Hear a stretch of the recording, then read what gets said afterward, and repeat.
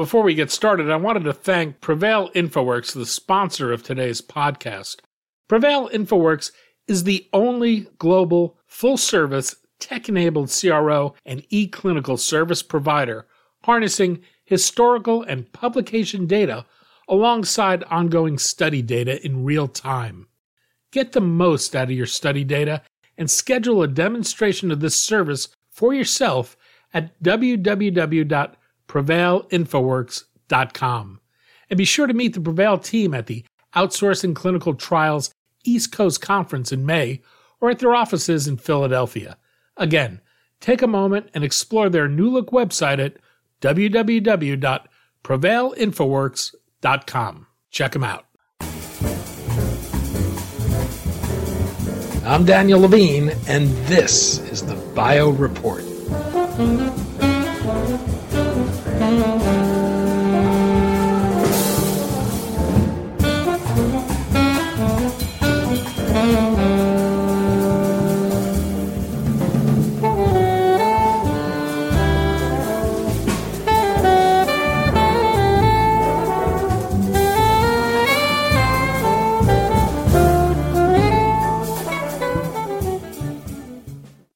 About 15 years ago, Harvard Business School professor Gary Pisano took a look at how small entrepreneurial biotechs fared against large and mature pharmaceutical companies and found the two sectors were about the same when it came to R&D productivity. Now, a new book, From Breakthrough to Blockbuster, The Business of Biotechnology, finds that the biotechnology industry is far more effective at bringing innovative therapies to market than Big Pharma, and offers a prescription for large drug companies to decentralize decision-making to improve their ability to innovate. We spoke to venture investor and former biotech executive Don Drakeman, co-author of the book, about its findings, how decentralized decision-making can produce greater innovation, and lessons from COVID-19.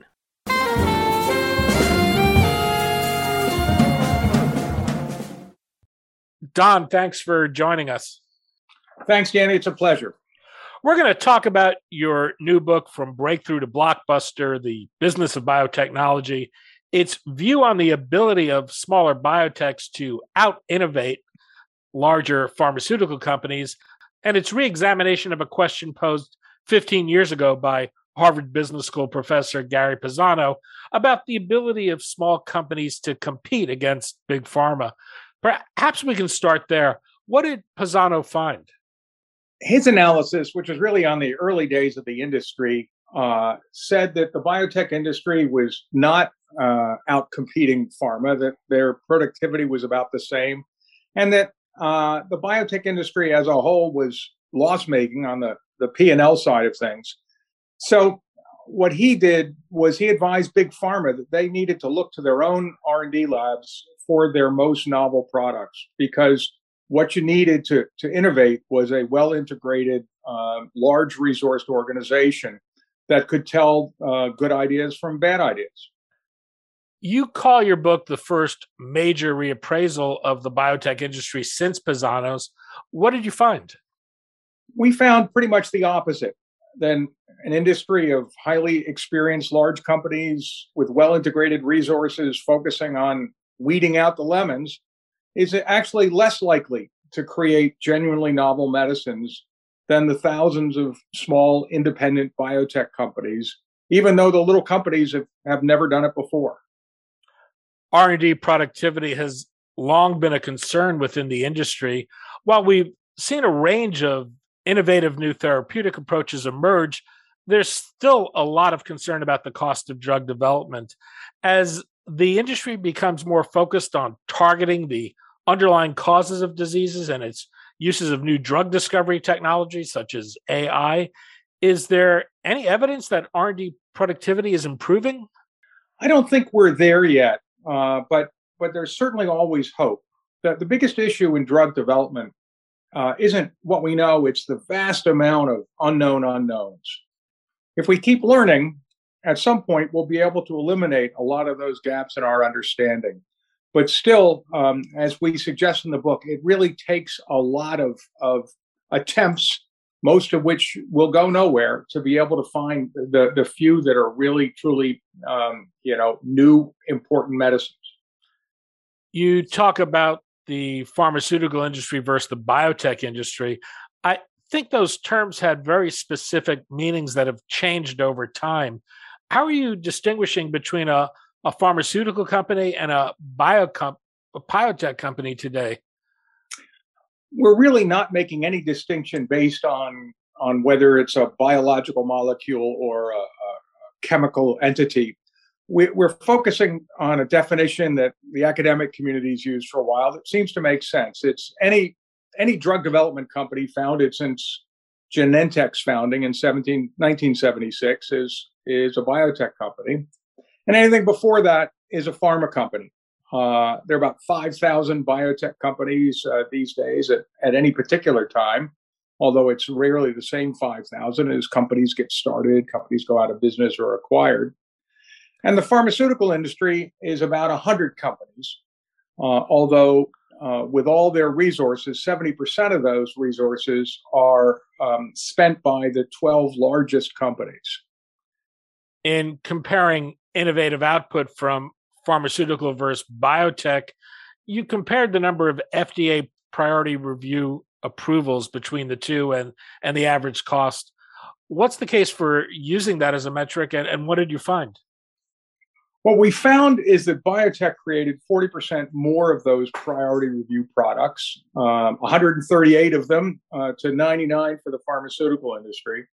And they did so while spending less. And it cost biotech about $1.5 billion per product less than the pharmaceutical industry as a whole. And the priority review products, we think, are really the key place to look. It means that the FDA has made an independent determination that this new product offers an improvement in the treatment of a serious condition. That's what we believe that people think of when they think of medical breakthroughs, something that treats disease in a way that we've never been able to before. So it's not Me Too products, it's not extended release formulations. These are brand new drugs doing things that medicine has not previously been able to do.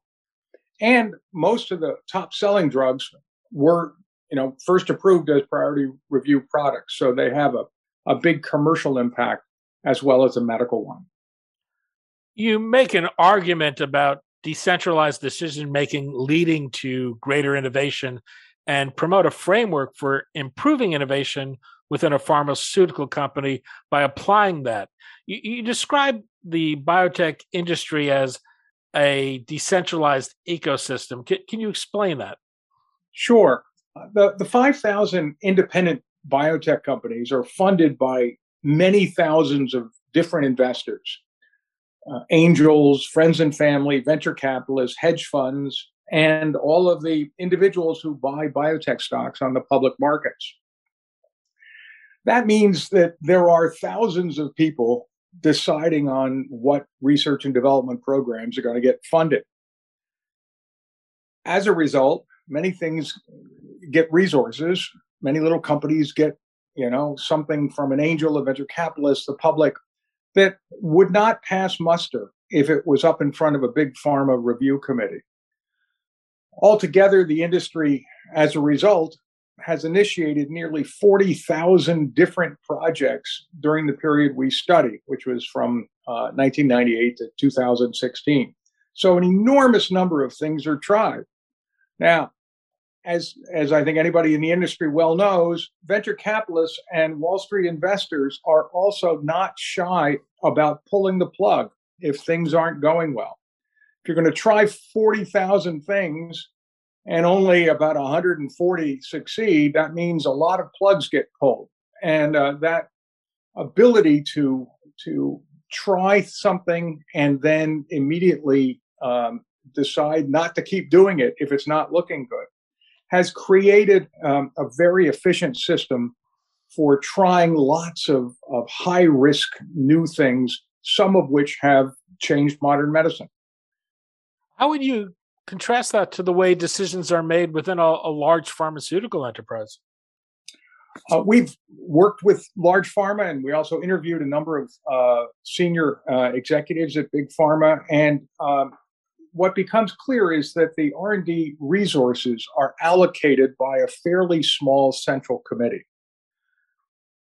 Now remember that there are 12 companies spending 70% of the industry's resources. So 12 committees are deciding on where the lion's share of pharmaceutical research funding goes. And a lot of work goes into weeding out the things that are perceived as bad ideas, things they think aren't going to work. And it turns out that the process that weeds out crazy sounding ideas that don't work also weed out crazy sounding ideas that do work. And as a result, pharma only initiated about 8,000 projects during the time period that biotech started 40,000. Then, once you basically narrowed the pool down to what you think is likely to work, those projects just keep on going. As one pharma veteran told us, once a project gets the green light, it takes an act of God to stop it. And that's why they end up spending more to get less. You talk about environments with high ambiguity, which you contrast to environments that are uncertain.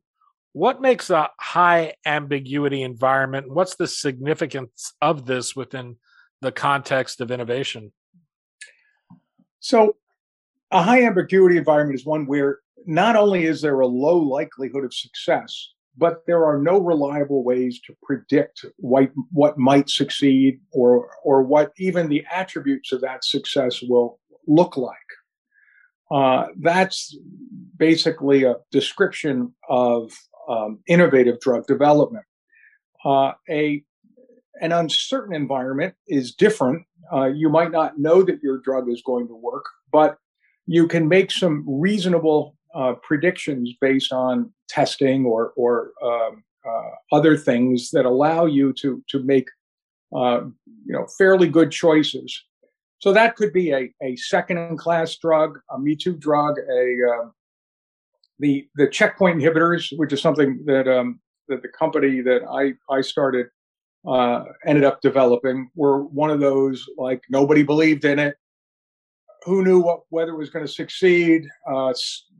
Releasing the emergency brake on the immune system sounds like kind of an indirect way of treating cancer.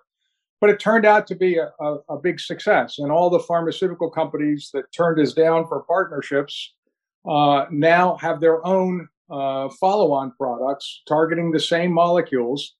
But they know a lot more about those molecules because we tried that crazy idea that they didn't think was going to work at the time. So that's really how to see uncertain versus ambiguous. And ambiguous, the economics literature, the mathematical models have shown for decades that you need to try a lot of things in parallel.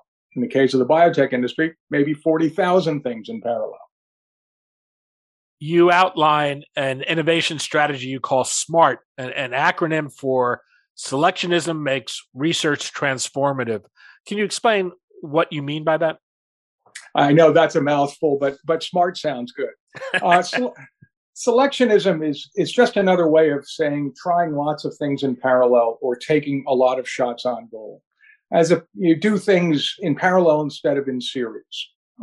And we recommend, especially for large companies with big research budgets like Big Pharma, it would be a good idea or a smart idea, if you pardon the pun, to try many more things in parallel and then be prepared to fail early and to fail often. If they can do that, then they have a chance to be more productive, more innovative, and if they fail fast enough, more efficient at the same time. As it is, despite growing research budgets, the 15 largest pharmaceutical companies have not increased the numbers of new projects that they start every year for at least 20 years. And that's about 700 projects. So they might source them from different places. They might have, more coming in from biotech companies or academia than in-house.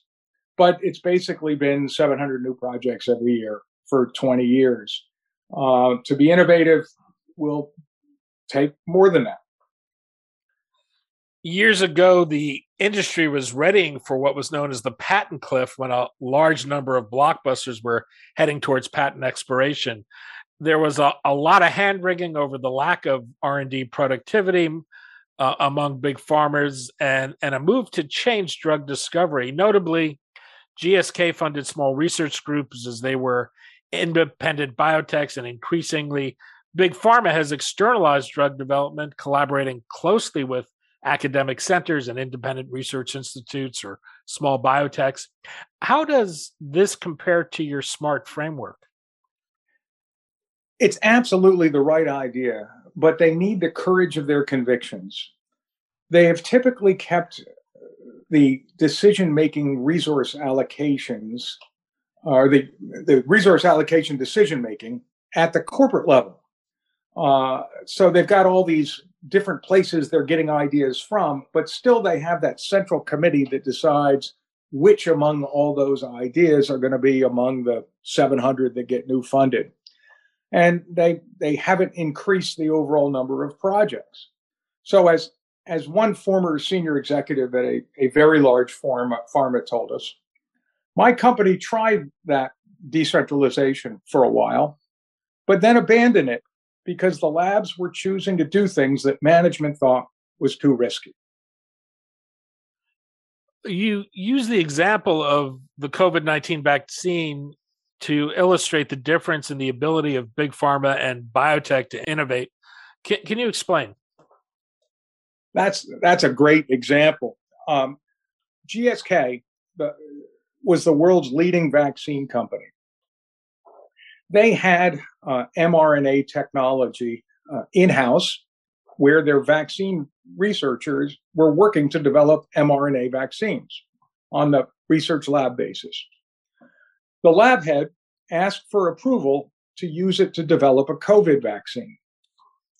And that proposal for funding worked its way up through multiple committees, and ultimately they were turned down because top management said that technology was not ready for prime time. Meanwhile, two little biotech companies, BioNTech and Moderna, just did it. They designed the vaccines over a couple of days, and $50 billion in vaccine sales later, GSK isn't the number one vaccine company anymore. So it wasn't a technology issue. It wasn't a resources issue. It was, how willing are you to try something that hasn't been done before?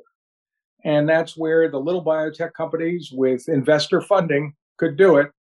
And the big pharmas, with a thoughtful committee of experts, looked at it and said, it's not worth the risk. How does Pfizer's role in the COVID vaccine fit into your model? Well, they too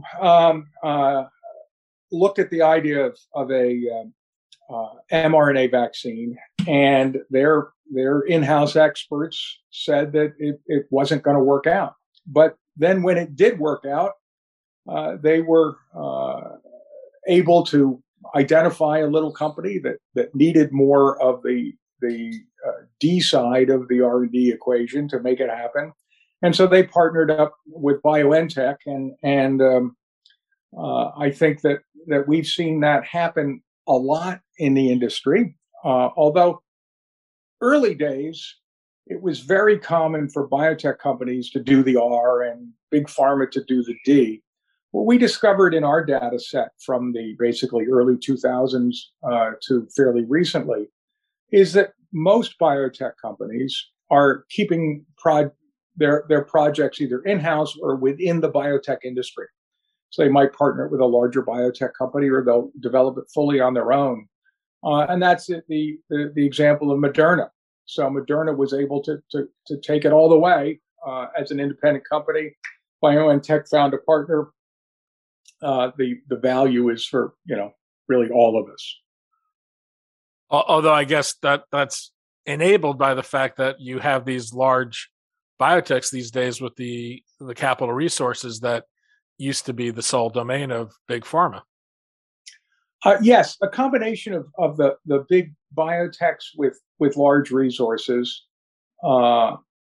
with the fact that investors, particularly public investors, have been far more willing to invest large amounts in public biotech companies than in the early days.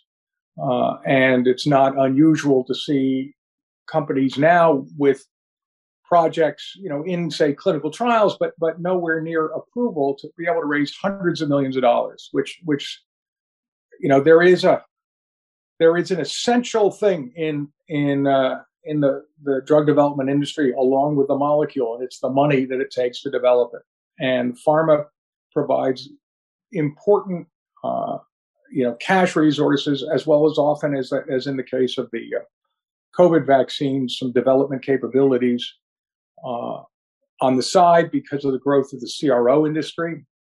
Biotech companies that are able to access the cash elsewhere, as Moderna did, have the ability to develop drugs all the way research through commercialization without having to rely on the non-cash resources of pharma, which is a kind of an area in which the industry today is quite different from the industry in Professor Pisano's study.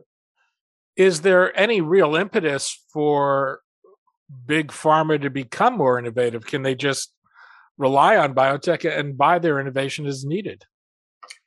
That's an interesting question. And it will end up being determined by just how expensive things get. If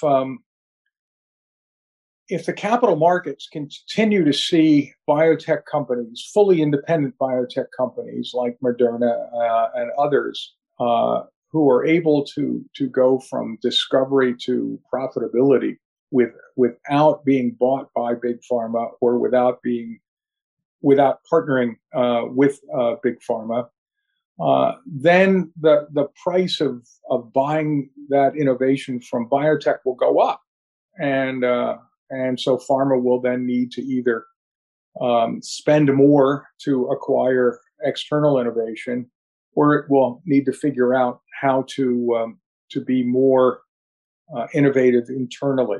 And I think maybe there'll be some of each. You've been a biotech entrepreneur, a CEO, a venture investor. How did your own experiences shape what you were trying to do with the book? I think this is just a wonderful, fascinating, complex, and often extremely frustrating business. And it's full of really smart, super dedicated people who are trying to turn these breakthrough scientific discoveries into blockbuster medicines. So they're trying to do two things that are really hard. One is to create a new medicine, and the other is to create a successful business. And when you put that together, it can often feel a bit like, as I used to like to say, playing three-dimensional chess outside in a windstorm. It's just a lot of moving parts, and a lot of them move without you doing anything about it. And I think that the three of us as authors have had the chance to study, to understand, to participate in, to kind of live the process of developing important new medicines. And our hope was that we could help others get a better sense of what all of that was about. It's really important for humanity and really important for business. And it's an exciting story. And that's what we set out to talk about. Having written the book, does this change your thinking at all as a venture investor today? It helps me see just how important putting entrepreneurs and investors together is in the process of medical innovation. If you think about it, academic labs, pharmaceutical companies, and government researchers, they all have access to the same technologies, the same equipment, and often more expertise than biotech companies. So what has made the biotech industry as a whole different is the partnership of thousands of entrepreneurs and thousands of investors that has led to more new medicines than any Nobel Prize winning discovery. It's it really, having been both the entrepreneur and the venture investor, it's exciting because it's that combination that has really worked in this particular field. Don Drakeman, venture partner at Advent Life Sciences and co-author of From Breakthrough to Blockbuster, The Business of Biotechnology. Don, thanks so much for your time today. Thank you, Danny. It was great.